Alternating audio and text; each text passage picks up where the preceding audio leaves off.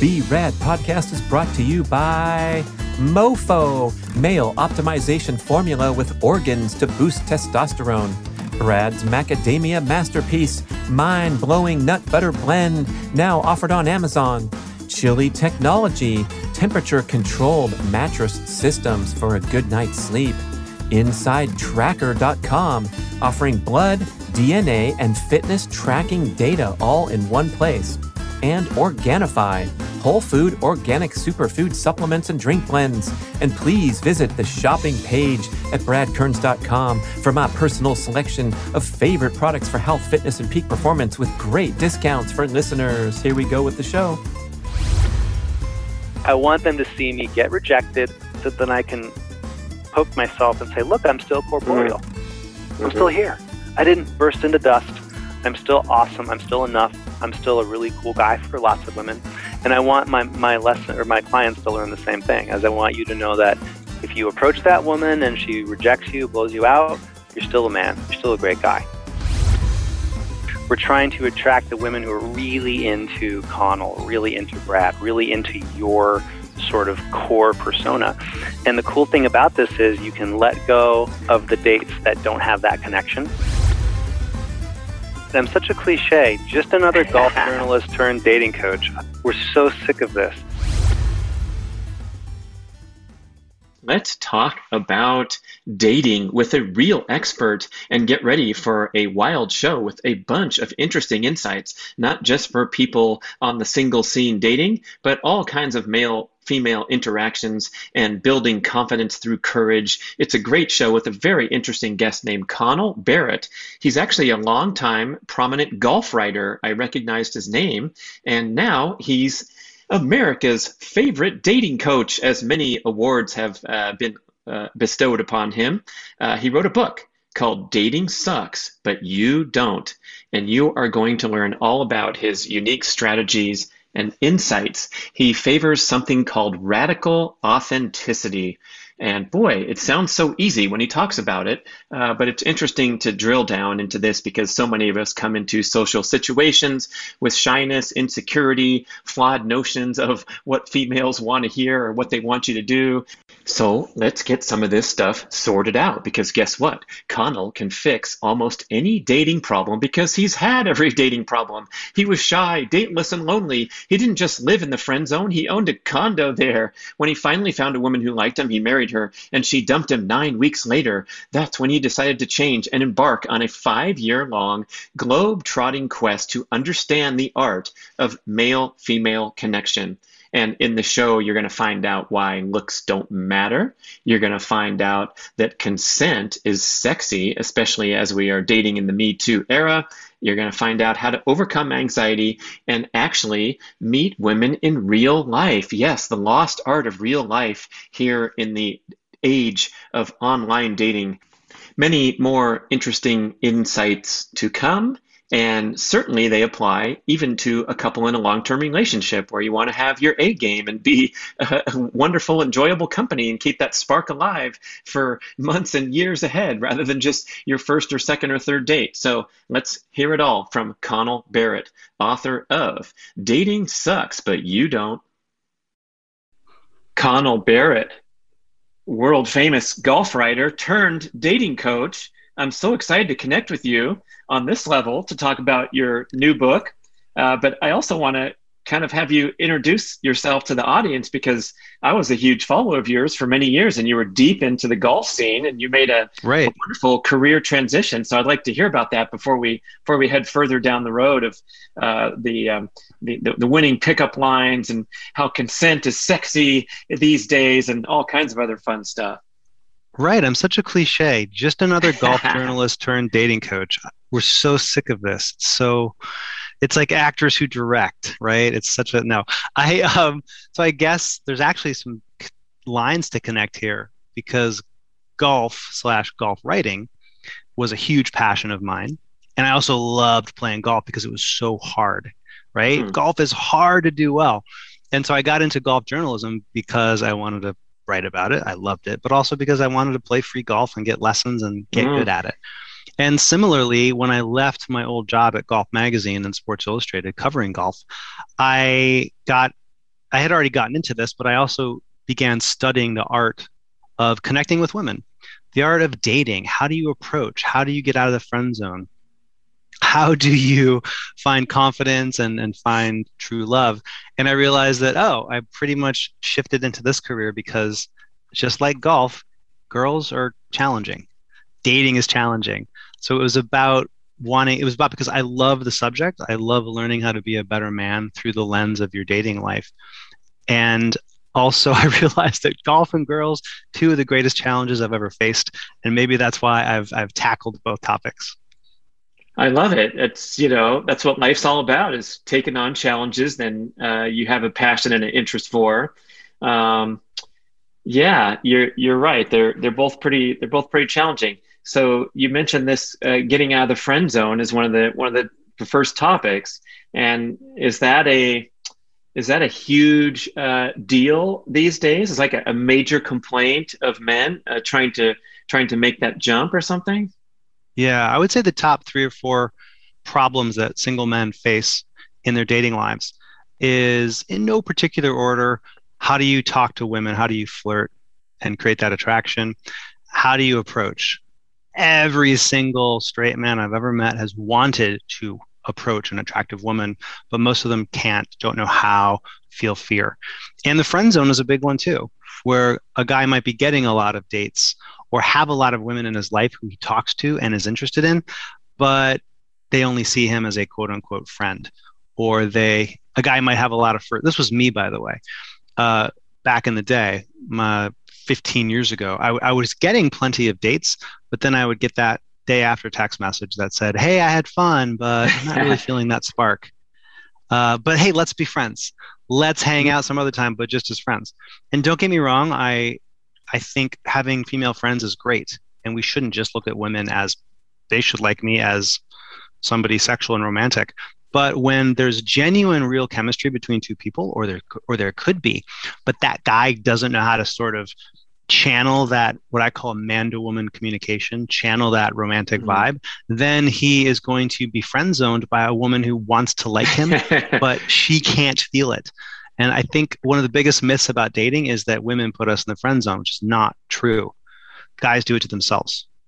Ooh. We do it to ourselves. And women are simply the ones who are saying, okay, you put yourself in the friend zone. I can't help it. It is what it is. I'm going to go date some other guy who makes me feel the way I want a man to make me feel. Wow. It seems like there's possibly a tightrope here that we have to walk carefully. I like the work of John Gray, Men Are from Mars, Women Are from Venus, David Dita, The Way of the Superior Man. But there's this message that, people are attracted to someone who's confident, decisive. They express their needs and their wants. They take charge in a certain situation. And the female biological drive is to be cared for and be protected and have that sense, that feeling. But then today, we don't want to be a jerk ass and be dictating all the shots and saying, the lady will have the steak and I will have the salmon. That's kind of old school, and that day's gone, and women are empowered and liberated. So maybe you could talk to us about that tightrope if it exists. I'm asking a question, but it seems to me the first thing that hit me was like, yeah, you just got put in the friend zone because you're such a nice guy and you're not going to make an aggressive move and upset the woman. But then you're on your 7th date and you still haven't said, hey, come here, I got to grab you. So here we go. Yeah, Connell's going to set us up here. He's going to set us straight. Absolutely. The friend zone is of our own making. And the good news is that we can make the choice to escape it. Now, don't get me wrong. I'm not saying you can guarantee that every woman's going to be attracted to you. I don't define the friend zone as an attractive woman only wants to be my friend. That's not the definition of it. Lots of people aren't going to want to date me. Lots of women won't want to date me. The friend zone is a woman who wants to feel a certain way about me, about you, about any man. She likes you on paper. She finds you attractive, but she's just quote unquote not feeling it because of your behavior as a man. You're treating her more like a pal or a buddy. You're talking about business or politics or being overly polite and supplicating on a date instead of being really emotionally vulnerable, being a man, being honest, making a move when the time is right, flirting, letting her know you find her devastatingly sexy, if that's how you feel, And the great news about this, as I mentioned in my book, is that nice guys can and should and will get the girl. You can. Women, there's a great quote. A beautiful woman once said to me, "Nice guys are sexier than six-pack abs." We don't want to date jerks. We don't want to date quote unquote bad boys. We don't want to date assholes. We want to date a nice guy. And then she added, as long as he has a backbone, as long as he has some strength, he has a steel spine, he can make the move, he can lead us on a great date, he knows how to flirt with us. Brad, I'm the nicest guy in the world, pretty much. I literally help little old ladies cross the street. I volunteer at a blind residence. I'm not saying this to impress anybody. I'm just saying this to let your viewers realize that, hey, you can be the nicest guy on the planet. You can be that sweet, nice gentleman. At the same time, you can still be a man with a woman on a date and make her feel the way we want her to feel, so that if there's that mutual interest, you can smash out of the friend zone and stop hearing the words, let's just be friends, and start hearing, let's go back to your place. Or hearing, hey, I'm not feeling it, and cut your losses, right? Instead of these things that linger on where you're uncertain and you're interpreting this text differently than yesterday's. And I feel like there's possibly a lot of that going on, where you got to cut ties if it's not a big connection. And I guess I could ask a follow-up question. There's how much of this this idea of chemistry do you ascribe to, where you're going to tell in the first minute? Dr. Wendy Walsh, I think, mentioned this on one of my interviews with hers. In 4 seconds, the female can tell whether she's going to go to bed with the man, or some, right. These stats that we hear a lot. Yeah. There's a great line in Californication where Hank Moody says, a woman knows in the first 30 seconds if she wants to fuck, marry, or kill the guy. I think there's a lot of truth in that. Are those exclusive? Oh, no. Maybe a little bit of everything. Right. But I think that, I'm sorry, Brad, I lost train of thought because I took a side. I know, it's because my questions are too rambling. What was the question? It's all right. Let's see. The question was, is that chemistry thing legit, where you are going to know if there's a real connection in the first minute? And, the research talks about the smells and the different immune systems and things like that, where you're not going to be attracted to your first cousin, is how the storyline goes. And then, when is there something such as chemistry that it's not going to be working hard to get it 6 months later? Yeah, I think there is real chemistry that you can't force or fake. It has to be organic, and that's just nature doing its thing. At the same time, we can definitely put our thumb on the scale a little bit as men. We can do things that help amplify that inherent chemistry that might be there. Maybe the natural chemistry is there, but it's sort of low burning embers. We want to learn as men. We want to learn how to put a little gasoline on that and have more of a brush fire as the date or the dates go on. So what I teach men to do, among other things, is be able to sort of channel. I call this. There's a channel of communication. I call it man to woman communication. It's a frame that a man needs to make sure that on a date or in a dating context that he creates a context so that both himself and the woman understand that this is a story of boy meets girl.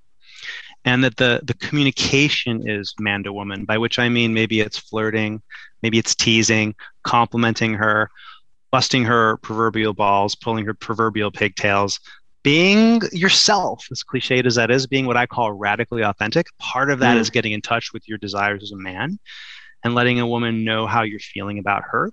And through this law of kind of contagious emotions, a lot of women are going to feel that connection and chemistry. Some aren't.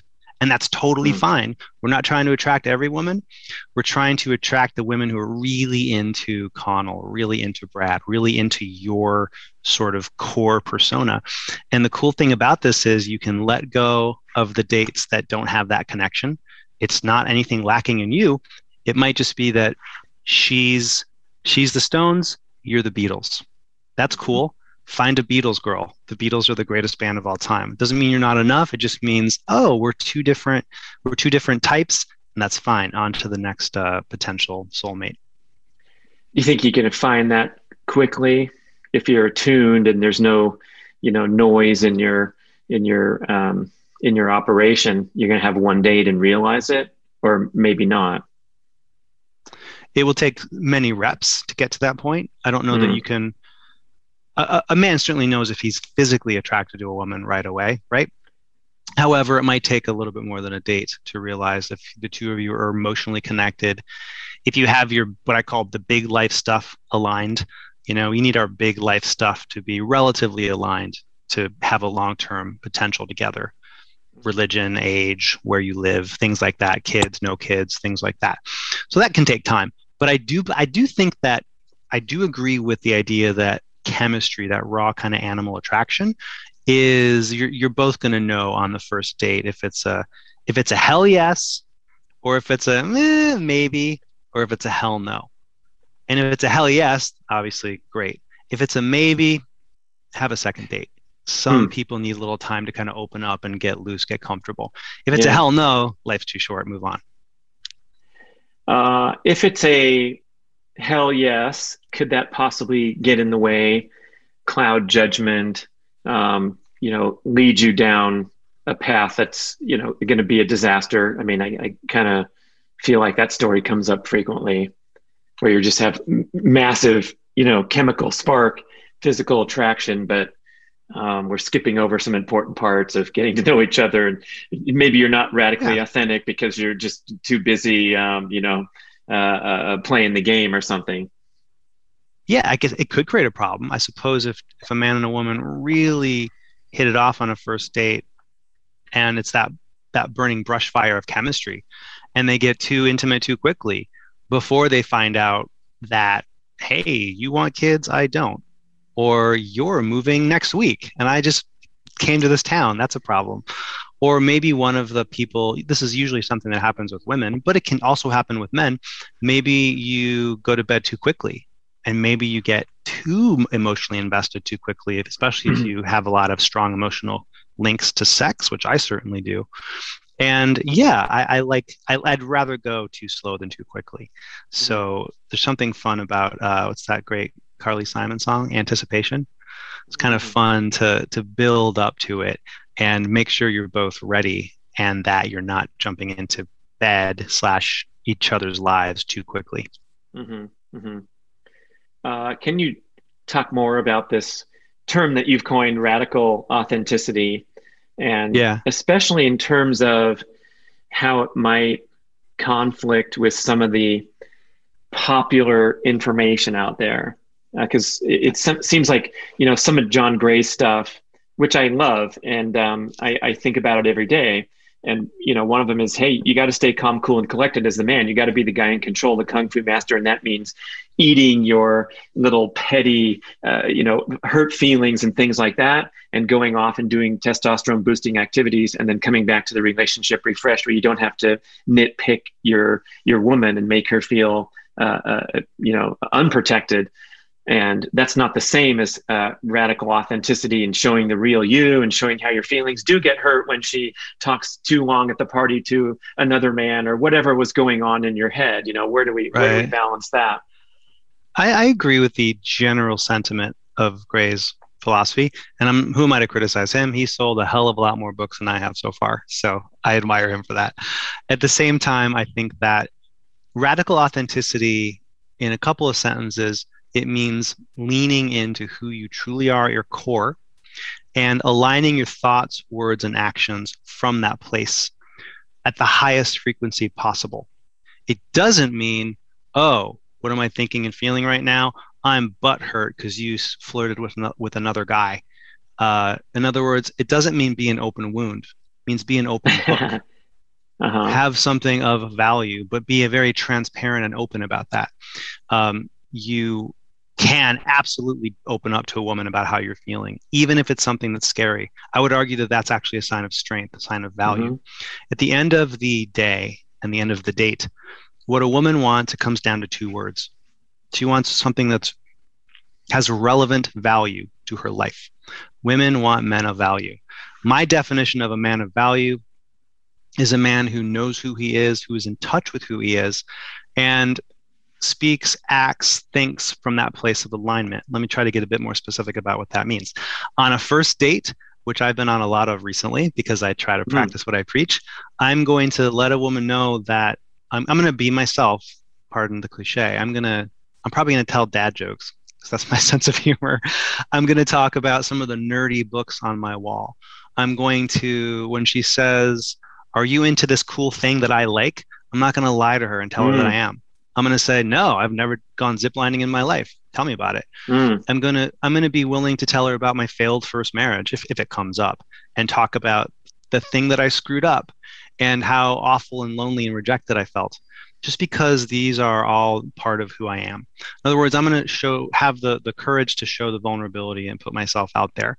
And in other words, another way I like to put that is be emotionally naked, and show her the real me. Because if I wear a mask, if I try to put on some other mask, if I try to be an alpha male, which doesn't even exist, if I try to be a bad boy, if I try to say cool lines that I read on Reddit or some awful dating coach's website, then okay, maybe I can pass that off for a date or so, but the mask is going to slip off, and then she's going to meet the real me anyway.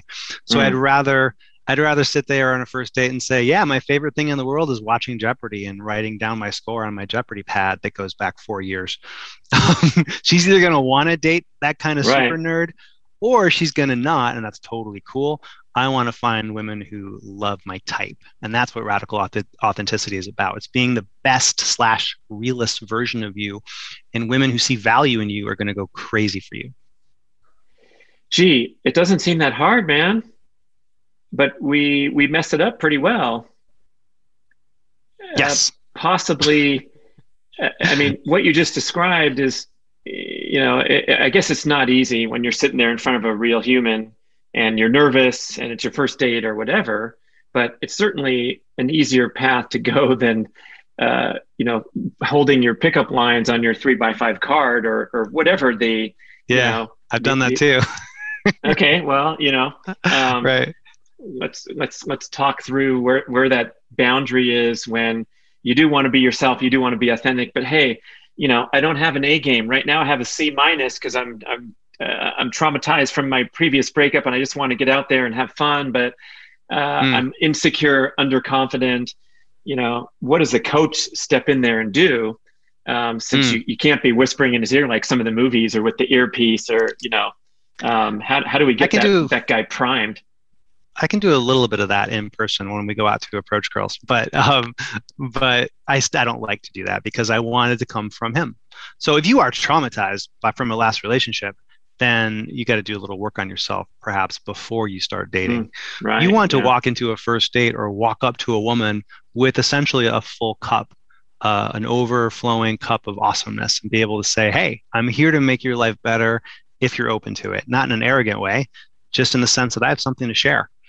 And so, don't go on any dates if you're still dealing with relationship trauma. Get that handled first. Again, you want to be an open book on that date, not an open wound.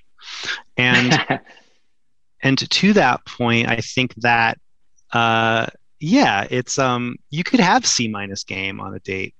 Women don't want a man who hits them with the cool James Bond lines or some fancy moves. I mean, if you make her laugh and giggle and are totally on that night, great. But something really powerful happens when you become congruent. Congruent means you think, you speak, you act in an alignment with what you're feeling.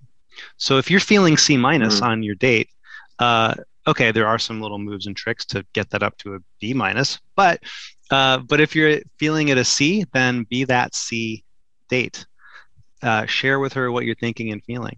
So one of my training for this, just so your listeners and viewers know, is I spent 5 years working with all these different dating coaches, pickup artists, approaching thousands of women, going on hundreds of dates. And one of the most powerful concepts I stumbled across was by being congruent, by basically saying and doing what you're thinking and feeling, you actually come across as way more confident than you might think to women, even if you feel like you're at a C-. Quick story.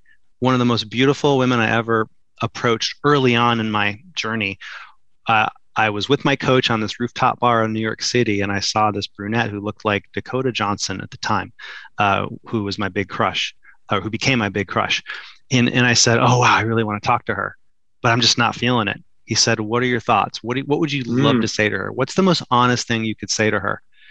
And I said to him, I'm really nervous and shy, but I had to meet you. You're my type. He said, cool. There's your pickup line. Go. Give her that real vulnerable line. I walked over to her, tapped her on the shoulder, and said that. Hi, I know this is random, but I'm actually really shy and nervous, but you're totally my type. And she looked at me, she tilted her head and smiled, and she said, oh yeah, you're real shy. Hi, I'm Amy. She thought it was a line.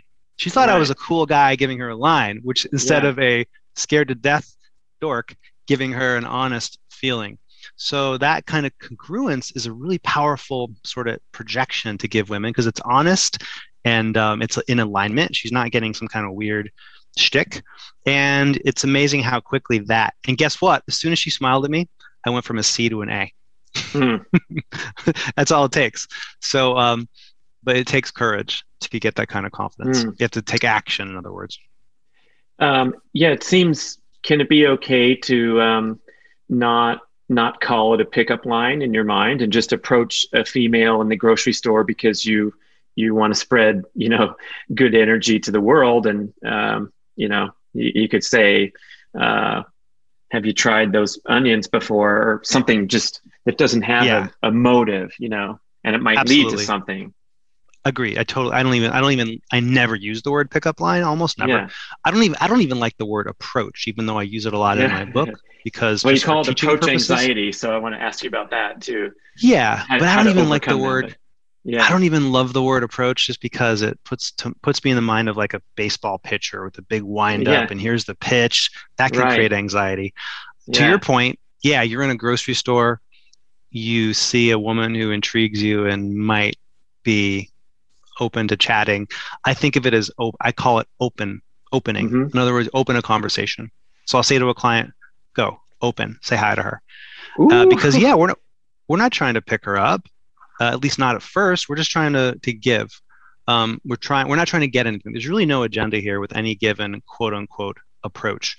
The agenda, it'd be a nice benefit, a nice bonus if we hit it off and we like each other and we're on a date. Awesome. But the intention is not to get anything from her. The intention is to make her smile, give her a moment of genuineness, make her day or night a little bit better.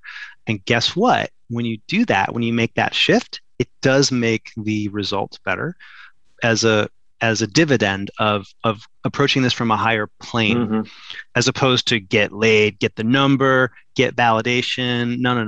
We want to give way, way more than we ever expect to receive. The more we give to women, the more they from an authentic, good intentioned place. Guess what? That changes your confidence. You stand taller. You feel better. You don't feel like a creepy pickup guy. You feel like a solid gentleman just out chatting up people at Whole Foods. And that's actually the kind of vibe women want to be, opened with. I imagine that the reps would really help here, where you just, as a matter of course, you're going to be friendly and conversant to whoever you come across. And it might be a dude in the park, and it might be a beautiful woman the next block down, but you're kind of, away from that stress and that pressure of thinking, oh, there's one that really looks attractive to me, and now I got to tighten up my game, and all of a sudden you get nervous. Yeah, exactly. That's when I take guys out at night for in-person training. One of the things we do is we talk to so many people that the part of your brain that is focused on how attractive is she, what do I want, how's it going, that part of your brain switches off, and you go into this flow state. It's a flow state. In the book Flow, Mihaly Csikszentmihalyi writes about this flow state we enter into in various vehicles of life. And in meeting women, socializing, going out in the world, you can enter this flow state when you talk to lots of people.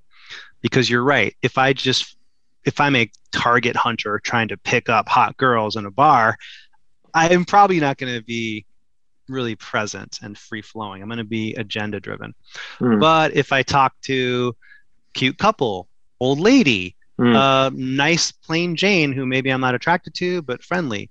All of a sudden, I'm talking to a cool, sweet, smart, beautiful woman who I am interested in. Talking to her was so much easier because I just talked to these other 4 or 5 people. And now I'm talking to a woman who, if I was just trying to approach tens, my knees would be shaking because I'd be so in my head about it. So yeah, you want to approach the world basically, and you're looking for that win-win, genuine chemistry when one of your people you're talking to is an attractive single woman. Tell me about this in-person training. This sounds super exciting. So you have a client. I imagine you start with probably you're not heading out to the rooftop bar first and foremost, but maybe take us through that experience, how it works with your clients. Yeah, we will probably the way my personal training works is, you're right, it doesn't start with the rooftop right away. We do a little pre-game, pre-brief where we talk about goals, how I teach a system. I teach a 5-step system that essentially we make following the system the goal. Sort of like LeBron or Tiger Woods has their routine, right? They're focused on routine. They're focused on a great major league pitcher. All he's really focused on is the catcher's mitt. He's not saying, I'm going to pitch a no-hitter tonight. So we fall in love with the process. We fall in love with the structure. And then we go out and we start socializing with people, gravitating to attractive women within reason, but also talking to anybody. And you never know who you might connect with. I took a client, his name is, I'll call him James. I took a client out a couple years ago. James at the time was about 50, and he had just gotten divorced after about a 25-year marriage, really traumatic, really painful. He had literally not approached an attractive woman since the Clinton administration. So we went out one night and we're chatting up everybody. We're following this process. I call it the 5 master steps. I won't take you through all of them, but basically it's just about getting social, breaking the ice, and letting that radically authentic, confident self arise once the fear subsides. And the reason why we don't just gravitate toward women is we talk to anybody. We started talking to this young man, mid-20s, nice guy, Army veteran. And about 2 minutes later, a beautiful Latina woman in a red dress comes next to him. I'm assuming they're boyfriend, girlfriend, but you never know. So I said one of the most important questions you can ask when you're out talking to people. Hey, how do you two know each other? They're brother and sister. Oh. Next thing you know, James is talking to, her name is Sophia, and I'm talking to her brother. His back is to James and Sophia. Unbeknownst to the brother, I'm looking at James and Sophia against the bar, and I'm talking to the brother, finding out about his service. He serves in the military, great guy. And I'm watching James and Sophia, and I hear this and I see this. She takes his hands and says, yes, they're real, and places them on her chest. And they're all over each other. And I'm just talking to the brother thinking, I have a really weird job, a cool job, but a weird job. So that night, James went out for the first time in 25 years and connected with this beautiful, awesome, stunning woman. And all that happened, the reason it happened is just because he followed a process that gave him the courage to chat, flirt, open up. And yeah, so feel free to approach a guy because he might have his beautiful sister with him at the bar. Let's talk about nootropics. These are supplements designed to improve cognitive function, memory, and creativity. And I'm taking 3 products from a company called Nu Optimal, NU Optimal. The products are MetaFocus, which promotes flow state and improves processing speed and mental clarity. It contains ingredients like phenylalanine, B12, ginkgo biloba. I'm taking MetaMemory, which is good for memory retention, verbal fluency, reduced oxidative stress, very important for the brain. This product has things like lion's mane, pine bark, and bacopa. And I'm taking MetaDrive for motivation, stress resilience. It's got a little boost of caffeine in there, ashwagandha, rhodiola. They're wonderful products with a lot of scientific detail in easy to understand information on their website. So you get the big picture of what these products are all about, not just stuffing pills down your face, but how to do the stack, as they call it, strategically. You get a 16-page booklet that'll guide you to optimal use when you purchase. And guess what? 60-day money-back guarantee and 30% discount from me. Listen, I'm not a coffee guy, I'm not a drug guy, but I'm always looking for any type of natural edge I can get, especially for cognition. So, guess what? Let's avoid that sugary junk food. Let's get enough sleep, take a power nap when you need one, and consider trying some nootropics to see if you get a natural brain boost. So go visit nuoptimal.com, NUOPTIMAL, and enter the code BRAD30 to get 30% discount when you try it. nuoptimal.com for way more details. A Connell success story from the real life world. That's awesome, man.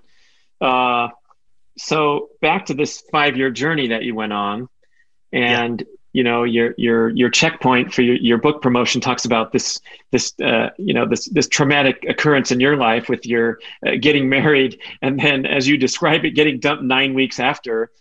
Was that the catalyst for you to study and learn more about relationships? Or let's talk about how you got here a little more.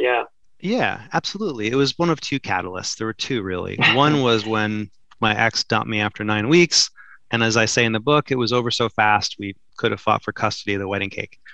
So when that ended, I really felt rejected by all women, because the reason I married her, is wonderful a woman as she was / is, very worthy, very wonderful woman who's since gone on to happiness and become a mom. But I didn't even want to marry her at the time, nor did she me. But we were both settling, right? And I was settling, and I think this is a recurring theme in dating and life in general, especially for men, is we settle for what we can get.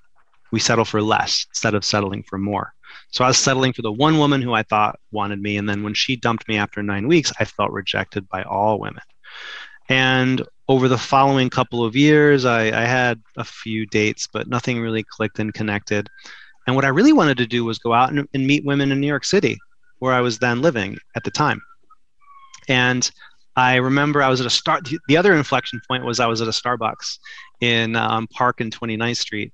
And this beautiful brunette was sitting by herself. She looked like Katie Holmes, who was my crush at the time. And I tried so hard to approach her.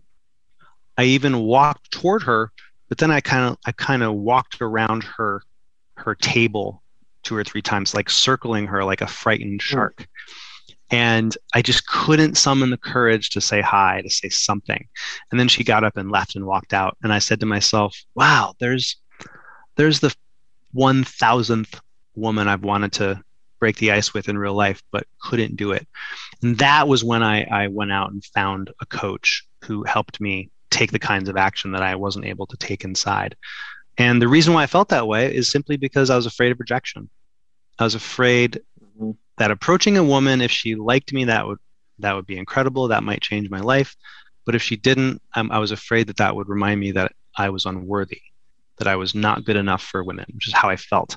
And that's the big bad wolf here of dating for men is we have to embrace rejection. Rejection is not as bad as we think it is.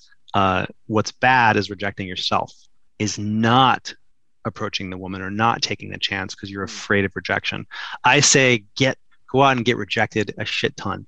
Just do not reject yourself, because that's the one kind of rejection you should fear. Yeah, you're starting from the wrong point. Your cup's not full. And I guess that's where the fear of rejection comes from.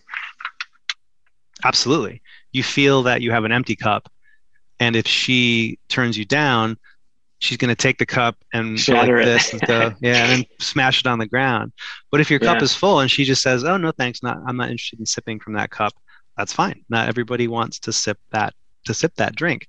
To stay on that metaphor for a second, or close to it, part of the idea of being radically authentic is showing women that real, true, distilled self. Sort of like I want you to be a shot of Jameson. Your version of a shot of Jameson. In other words, give her that real distilled version of you. Don't give her a watered down wine spritzer, which is how most guys date. Give her the real shot of whiskey. Maybe she won't want the drink, which is fine. Not everybody wants Jameson. But guess what? Women who like a nice shot of JMO are gonna catch a buzz on the good stuff, the real you. But that cup's got to be full in your mind too. Yeah, yeah. Absolutely.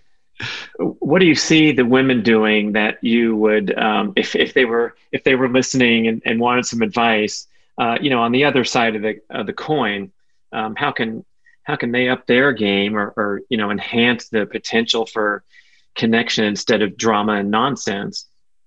I think that for women who are looking for men, I assume you're talking about straight women, but for anybody, but I'm speaking to straight women.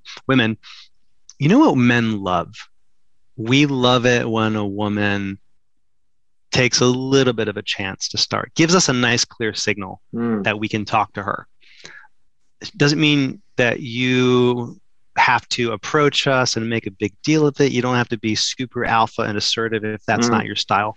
But gosh, I remember once being on the subway here in New York City, and this really cool, cute girl just complimented me on my leather jacket and kind of with a smile. And that was all I needed to then keep the conversation going. And that little drop, I guess I would say to women, drop a handkerchief or two. We know how hard it is to do that as men because it's kind of our job to go first. So when you can go first in real life, or at least give us a nice signal that you want us to say hi to you or you want to chat, we appreciate it so much. We also empathize because we know how hard it is. And it's just we love it. So feel free to, if you see that, if you see that attractive man at Starbucks or at the gym or at a party, just say, hey, excuse me, I like your tie, I like your shoes, I like your t-shirt. It doesn't have to be super intense. You can still be ladylike and drop that handkerchief, and I promise we'll pick it up and be happy that you dropped it. Right. Same advice for the other side. It doesn't have to be the ultimate James Bond smoothness. You could say a small compliment, right? Yes. Yeah. Start really simple, G-rated. This goes for men and women. That opening comment, that opening line, for the most part, it should be G-rated. Yeah. Make it, here's a fun little kind of thought experiment. A lot of guys say, what do I say? What's a good opening line? Should I be flirtatious? Should I be really sexual? Should I be, I don't want to be in the friend zone. You're just, the point of an opener is just to open a conversation. It doesn't have to be super sexual. It can be, in fact, it shouldn't be for the most part. I like to say, imagine that you had a wife or a girlfriend, and open with something that your imaginary wife or girlfriend would not be jealous of if you said that to a strange woman. Nice. In other words, hey, looking good, honey. No good. But maybe, oh, hey, you're drinking chai latte. Very cool. That's what I'm drinking. What's your favorite? What's your favorite kind? Or what's your favorite kind of latte? It can be that simple. It's just, we just want, women are so used to being approached in the few men who do quote unquote approach, they do it in a very alpha, aggressive, weird, creepy way. They objectify women. So if you just go in G-rated and are friendly, that's very charming to women. And that's all you need to kick things off.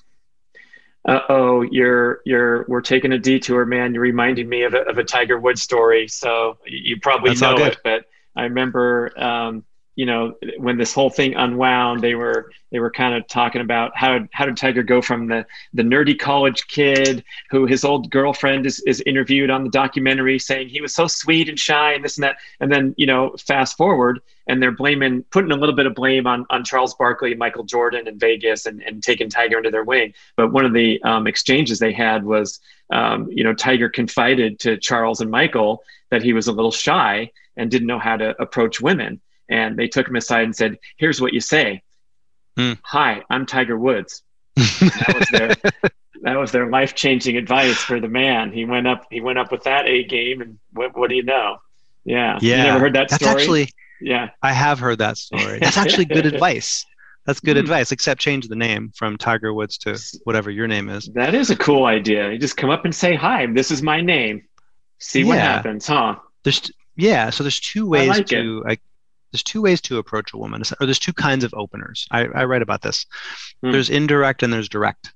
Indirect basically means, hey, I really like your hair, dress, skirt, cool outfit, something in the environment. You're not saying I'm here to flirt with you. You're talking about something in the environment. If you're standing in line at Starbucks, you say to the woman next to you, "Should I get a cake pop?" That's an indirect open because it's not about anything romantic. A direct open is something where you make your intention clear from the start.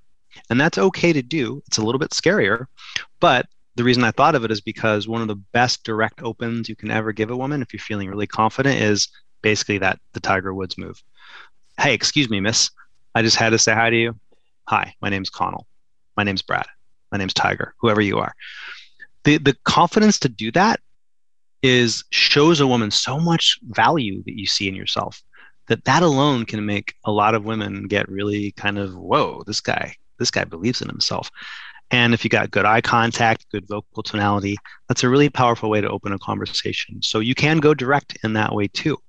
And a lot of women who want a confident guy are going to be really excited that a man had the cojones to step up to them that way. So that was actually good advice that Charles gave Tiger. We didn't even detour. We came right back into the exactly the zone, into the Golf flow and girls, state, man. The flow state. Yeah, golfing and dating. There's a lot of overlap. Tell me some more about the overlap of golfing and dating. My overlap that I recall when I was a kid playing junior golf, and the pros always they were so slick, and they always had girls nearby, and slick dress, slick car. It seemed like they were very easy with the ladies. And maybe they were given a lot of lessons, who knows what, but it seemed like the typecast for the teaching pro of the world. That was my memory from back in the day. I think that the biggest overlap between golfing and dating is how it's probably, for both, I think it's 80% mindset, confidence, being comfortable in your own skin, and 20 to 25% technique, at least with dating. In golf, and technique is important, especially with putt. Maybe putting is a better example, because putting, there's all different kinds of putting styles work, different putters. You can break your wrist. You can use long putters, short putters. Lots of different techniques work. Putting is all about confidence, right? Confidence and reps. You need reps and confidence. And dating is the same. You need experience, you need reps, and you need a little bit of self-confidence. How do you get that? Wow, that takes a lot of effort, but I think it starts with courage. Don't let a lack of confidence stop you from taking action, because in my view, courage is the currency that buys you confidence. I had no confidence when I started approaching women. Zero. I was scared to death. The first night I went out to approach women at a rooftop bar in New York City 13 years ago, I had the dry heaves in the men's room stall before we went out. I was petrified. And that's probably how a lot of people feel when they walk onto Augusta National, or they walk onto the big, tournament in their life. The first tee, their man. Club. Yeah. First tee, exactly. So what did I do? I could not summon confidence. I didn't have it. So I took action anyway. How? I used the value of courage. I call that a value. It's basically the secret weapon. You can't have confidence, but you can have courage. Guess what? If you take enough action with courage propelling you forward, the confidence comes. You buy it with that currency called courage. So now I can, within reason, I can approach a woman and be confident and know what to say and get connections, but I had to earn that. And a lot of men don't take the action they want because they say, oh, I don't feel confident enough to. I say, hell with that. Use courage, and you might be confident in 30 seconds when she smiles at you. Right. Or you might be more confident tomorrow night after you've approached your first 2 or 3 women, and tomorrow night you'll be more confident. So don't let a lack of confidence stop you from action. Use courage to buy that confidence. Love it. Yeah, you can't fake the confidence. It's there, and it's going to come in due time and through hard effort or whatever. But the courage, anyone can summon that. So that's a good. Yes, it works for golf for sure. Yeah, absolutely. Yeah. I think it's actually easier in dating than golf, frankly. I'm way better as a dater than I ever got on the golf course. But you entered into that role due mainly to a strong interest in golf, just as a casual player, and then you just took it and ran with it for many years. Did you travel on the tour and stuff like that? Yeah, I met almost all the big players. I met Tiger, Phil was the only one I never actually met. I met all the biggies, Arnie. I interviewed Jack, amazing. And I followed it because I love writing, and I knew I'd be able to write about it. I wanted to write about something that I loved. And also I wanted to play a lot of golf for free and get free lessons, which was a thrill. And I loved it. So you talk about, having the devastating breakup and lacking confidence and dry heaves in the bathroom. And I think so many of us can relate to that. Maybe that small percentage of, the high school alpha male who was the starting quarterback and had a smooth sailing, maybe 12.7% of the men are blank on this, but most of us have had to work through these painful lack of just straight ahead, simple skills to go up and approach a woman with an indirect, it's nothing, right? But how did we get to this point that it's such a difficult thing? You think there's some socialization or some cultural pressure because women are objectified in culture, and so therefore, our brains are in the wrong place or something? Great question. This is super deep. I think there's two pieces to this. Why is approaching women so hard, is what you just asked. I think there's two reasons. One is that we have evolved as Homo sapiens to be comfortable in bands and groups. And I feel like on some level, actually a sports psychologist back in my golf days basically confirmed this, or I should say an expert in evolution and sports performance. He basically, I talked to him about golf, and then we switched over to dating because I was just beginning this journey of approaching women. And he said, well, I think what's happening here is that 200,000 years ago, we were on the savannas of East Africa, right? And if you quote unquote approached the tribal leader's woman, guess what? You got a rock to the back of your head, or you got kicked out of the band. Either way, you're dead. And I think the fear of public speaking, the fear of approaching, the fear of negative social judgment, we've evolved to link that to death, pain, isolation, being basically extradited. So I think on some level there might be an evolutionary thing here happening, like really deeply internally. But what's much more common and more fixable, you can't fix that, it's evolution. But what's much more common is simply this misinterpretation that we have as men that pretty much almost every straight single man has a desire to feel attractive to women, right? To be the guy, the kind of guy who can get a beautiful woman in his life. Why wouldn't we all want that? And if you approach a woman and she says, and she rejects you, our brains are because of, we doubt ourselves, and we misinterpret that information as rejection and proof of our lack of worthiness.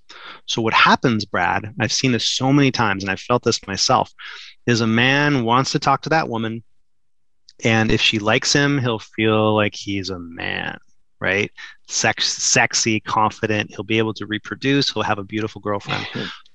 If she says no, he'll catastrophize that, which is to misinterpret the quote unquote rejection as, oh, she rejected me because I'm too short, I'm not cool, which means I'll be lonely and have to only date inflatable women or settle, or so this psychology, this misinterpretation of that information turns an approach into judgment day on your very worth as a man and whether or not you'll have the kind of woman in your life. That's heavy. That's existential. It's heavy in 8th grade, dude, and then again in 10th, and then again in 11th. You know what I mean? I mean, I don't think it'd be too heavy when you're 53 and have had years of experience. It shouldn't be too heavy, but I can definitely relate to that, those early things when you're not even sure of yourself as a person, and then you get rejected. It's tough to come back from, Well, what I do on that in-person coaching I do, I call it wingman boot camp type training. The first thing I do for the night is they don't start out the night by approaching. I start the night out by approaching. Ooh, and I tell pressure.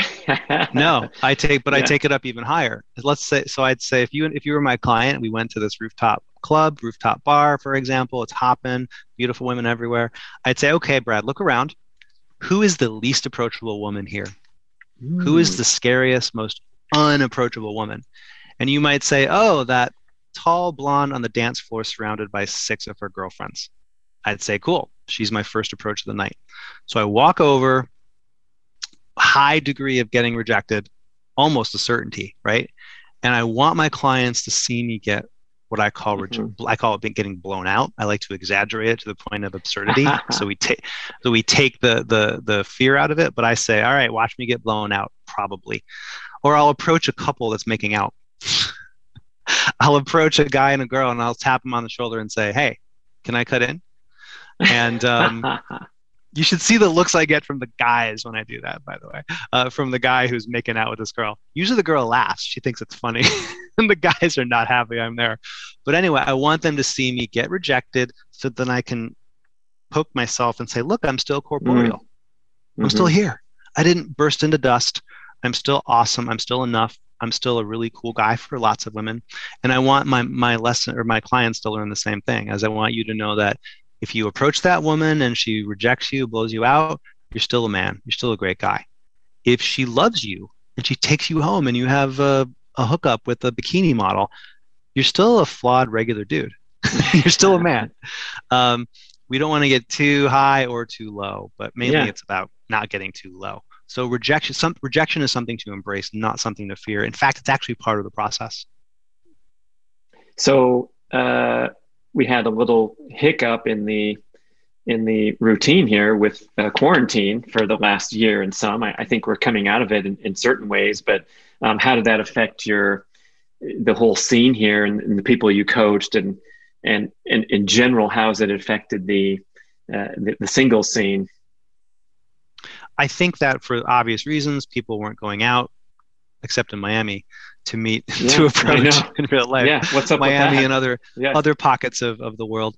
And I haven't been doing my in-person training for the last 14 months for COVID-related reasons, just for health-related reasons. But the silver lining to this is that I think we're about to enter, literally right now, we're about to enter this golden age of going back to meeting people in real life. Even before COVID, there was a lot of dating app fatigue. I've been parts of focus groups. I've talked to a lot of people. A lot of women say pre-COVID, women were telling me, guys never approach me anymore. I'm so sick of the apps. I'd love just a cool guy to come chat me up. It's sexy. It makes us feel wanted. It makes us feel interested. And that was before 15 months. There's a market niche here.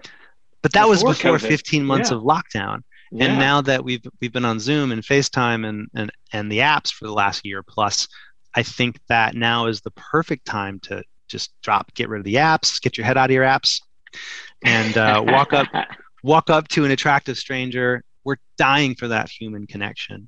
And gents, you might be surprised how much women want the right guy to approach them. Do women want every guy to approach? No. Do women want a authentic, well-meaning, charming man to approach? Hell yeah. Even if she's not available, she'll say, thank you. You made my day. I'm wearing a ring, but you're amazing. Keep it up. And I think that the second half of 2021 and beyond, it's going to be this new era of, hey, let's go out and meet people in real life. Because think about it. What's weirder? Online dating versus approaching. What's weirder? You tell me. Taking a rectangular box out of your pocket, swiping on it 87 times, finding a duck face looking woman who you find attractive, pressing a star, sending messages back and forth over this weird system, or doing what we've been doing for 200,000 years, which is, oh, cute girl, let me go say hi, see if we hit it off. One of those things is way more natural and normal than the other. But over the last 12 years or so, in the Tinder age, we've been kind of reconditioned. So I like both. I like having a little bit of online dating fun and also meeting people in real life. I think that's healthy, but we don't want to do only online dating.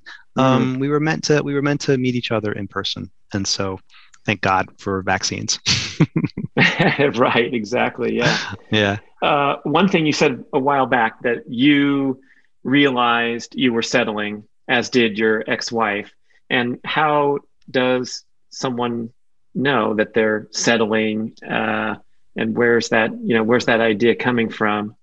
And in contrast to saying, well, no one's perfect, but we're going to work on this relationship and it has potential, rather than a black and white view. I think that great question. No one's really ever asked me that. I'm trying, I don't man. think I'm trying to keep this guy on his toes, listeners. You got me. It's funny. That's how I got the Jack Nicklaus interview. Is I pitched his agent and I said, I'm going to ask Jack questions he's never been asked before. All right. And the first thing he said to me on our interview was, "All right, Mr. Big Shot, what do you got? Yeah. What do you got? I hear you got some questions I've never heard." So it worked. Anyway, what did you ask him? What are some of your favorites? Oh man, I think I asked him, Jack, if you could travel back in time to visit your 18-year-old self and give him one piece of advice, what would you give? And for the life of me, I don't remember his answer, so I'm not gonna pretend I remember. It's been a while, but he liked most of my questions. He did give me a little bit of shit. He said, I heard that one before, but not bad. Just the effort counts right there. Yeah. Yeah. But I think that before you get into a relationship, I think that it's in a guy's interest to be able to say, okay, I've dated around a little bit. I've had a few dates, a few girlfriends, or at least a handful of dates to kind of get a sense for who you vibe with and who you connect with. Because when I got married, I had never dated anybody before. I literally married the first woman who I thought loved me. And so I was coming from a place of scarcity. I didn't know it was settling at the time. I just felt like, hey, this is the best I can do. I'd rather marry her than be alone, right? Which, of course, is a terrible mindset to have going into a wedding. And hers was similar, actually, in her own way. She was settling. She was totally settling for me.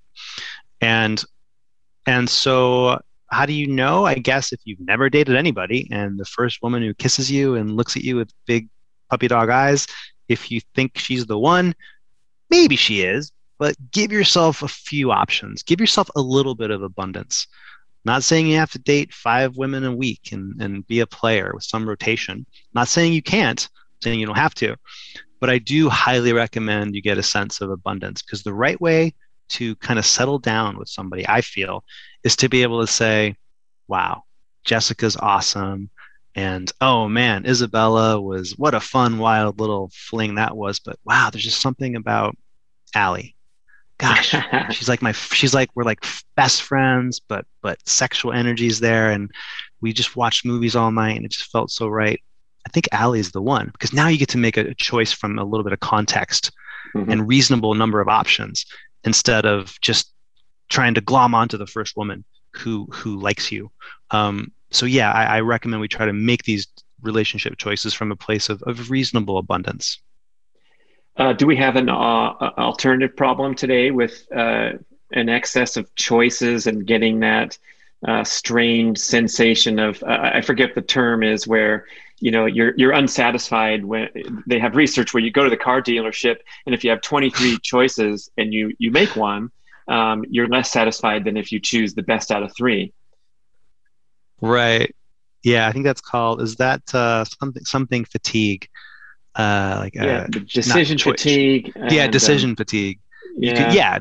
You can have too many options. Absolutely. Certainly a first world problem to have, but a champagne problem, but a problem nevertheless.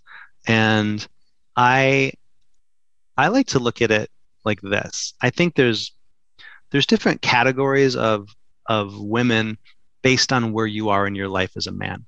There's like wrong person, wrong time. That's a bad time to settle down. There's right person, wrong time, which is trickier. There's wrong person, right time. And that's what a lot of men find themselves in I want to settle down, I'm ready for a relationship, but wrong person. What I ask men to do, there's a whole chapter about this in the book, is you want to get to that place where it's right time, of course, and right person, right time. So that's the model I think men should try to follow, is if you want to be single and quote unquote sow your oats for a little while, then do that to get that out of your system, or to experience a little bit of fun and dating fun, so that you can get to that point where you're like, okay, it's the right time for me now. I've sown some oats. Women like me, all good. Now it's time to find that real incredible quality woman who I really connect with. And then when you get right woman, right time, boom, that's when you put a ring on it, as they say, literally or figuratively. What percentage of men do you think today are looking for everlasting love to put a ring on it? And what percentage are seeing a future where it's going to be nonstop dopamine excitement with maximum expiration date 6 months to 2 years or whatever.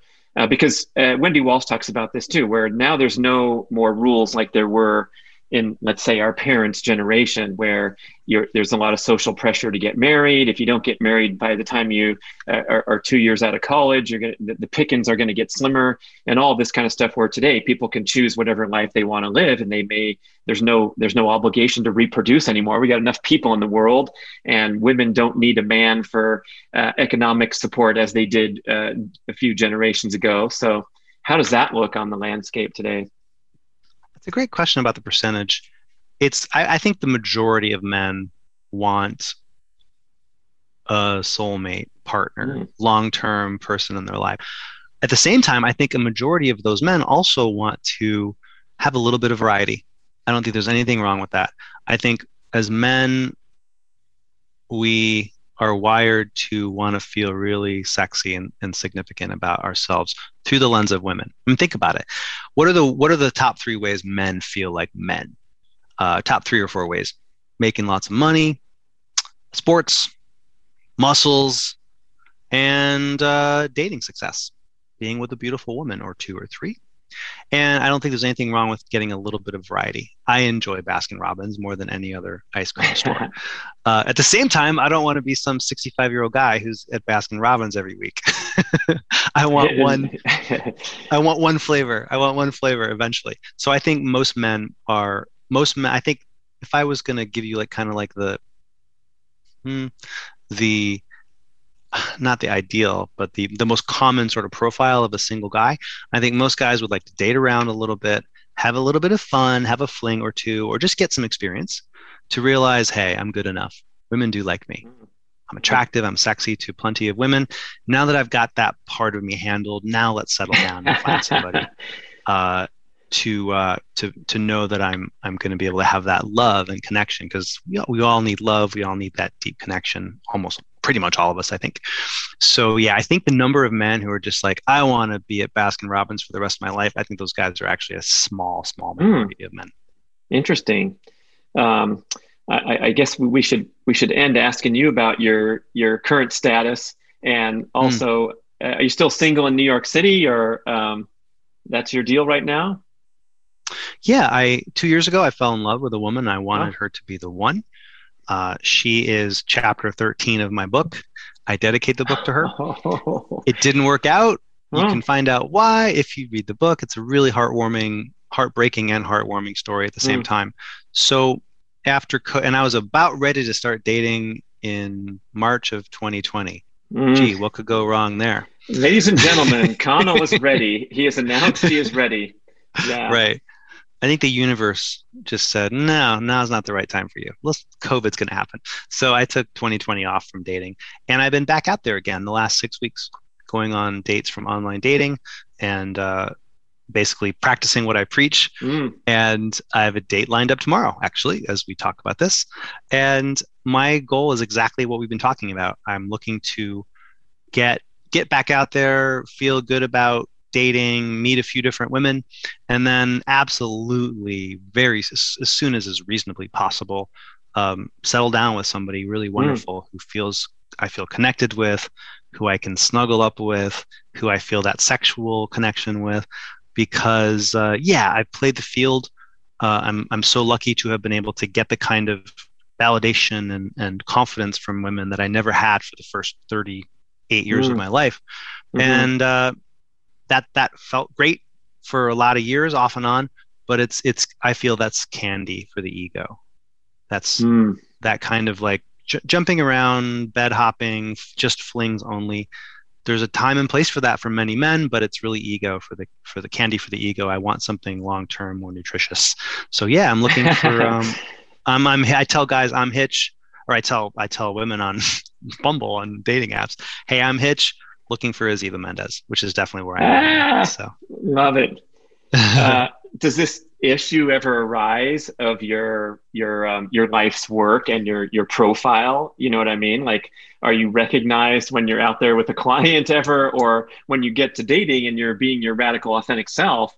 I suppose there might be a certain percentage of dates that would feel intimidated or uncomfortable due to your vast knowledge of what's happening in real time, and maybe your perspective from the 20,000 foot level, where they're going to be watching what they say because you're the ultimate perception and redirection person. I don't know.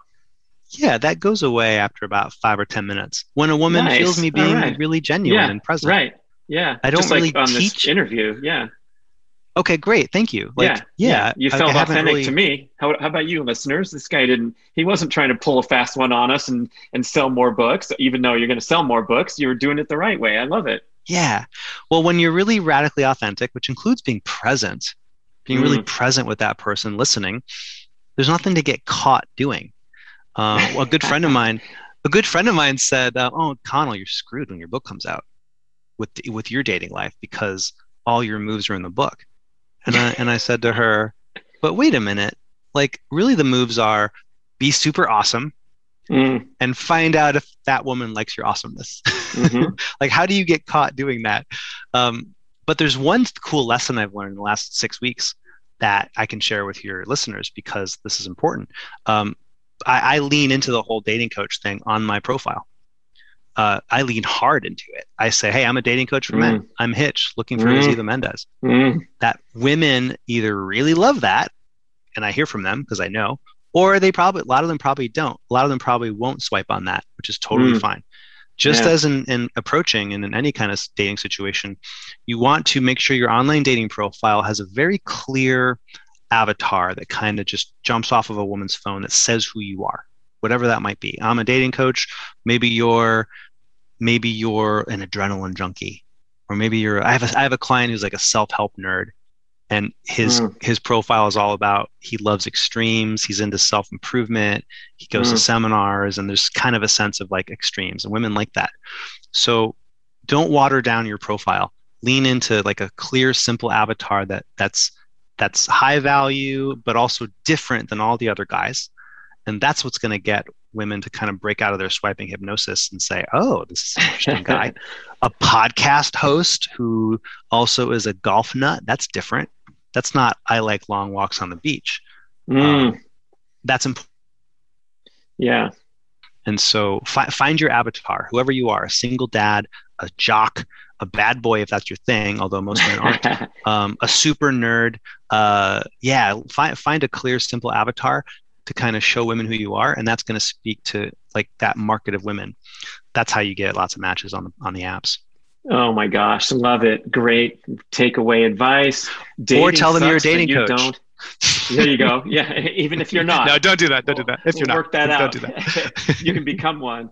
Oh, Connell Barrett, great interview. Dating Sucks, But You Don't is the name of his new book. Go get it on Amazon or wherever you like to get books. And how else can we connect with you, including taking it all the way to the private client outing on the rooftop? That sounds enticing to someone in the right category. Yeah, absolutely. They can go to my website, which is datingtransformation.com. And on datingtransformation.com, lots of free tips. I have a free video series where every week they get free tips from me. And there's also a way to reach out to me if you're interested in coaching. Thank you for listening, everybody. Thank you, Connell Barrett. Da, da, da, da, da, da, da. Hey folks, how about a non-drinker telling you what kind of alcohol you should drink? That's right, it's pseudo-sommelier Brad Kearns here to recommend dry farm wines.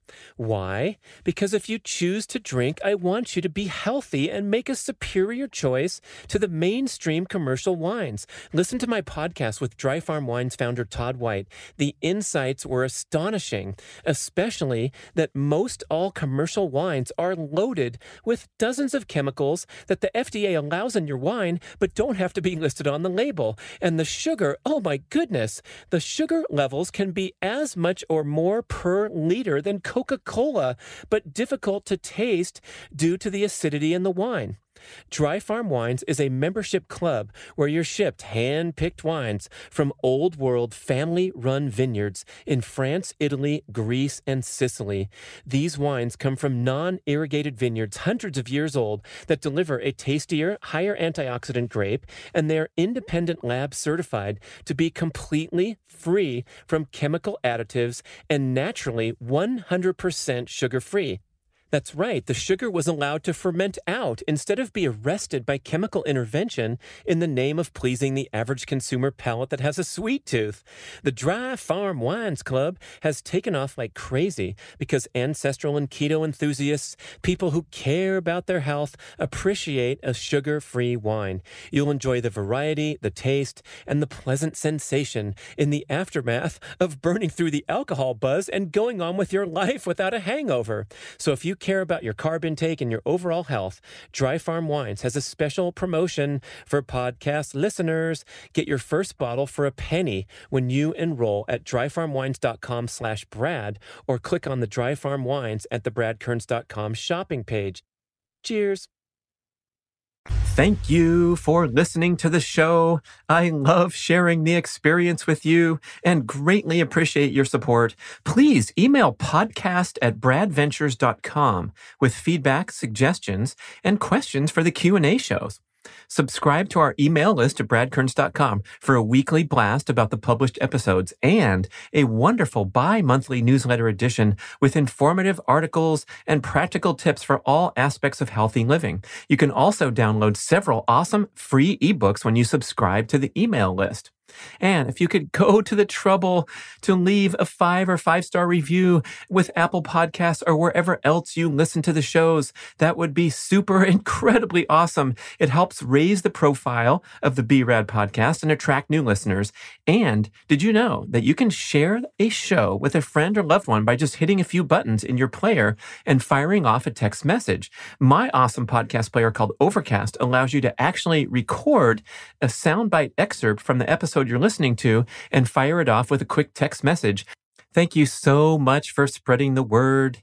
And remember, be rad.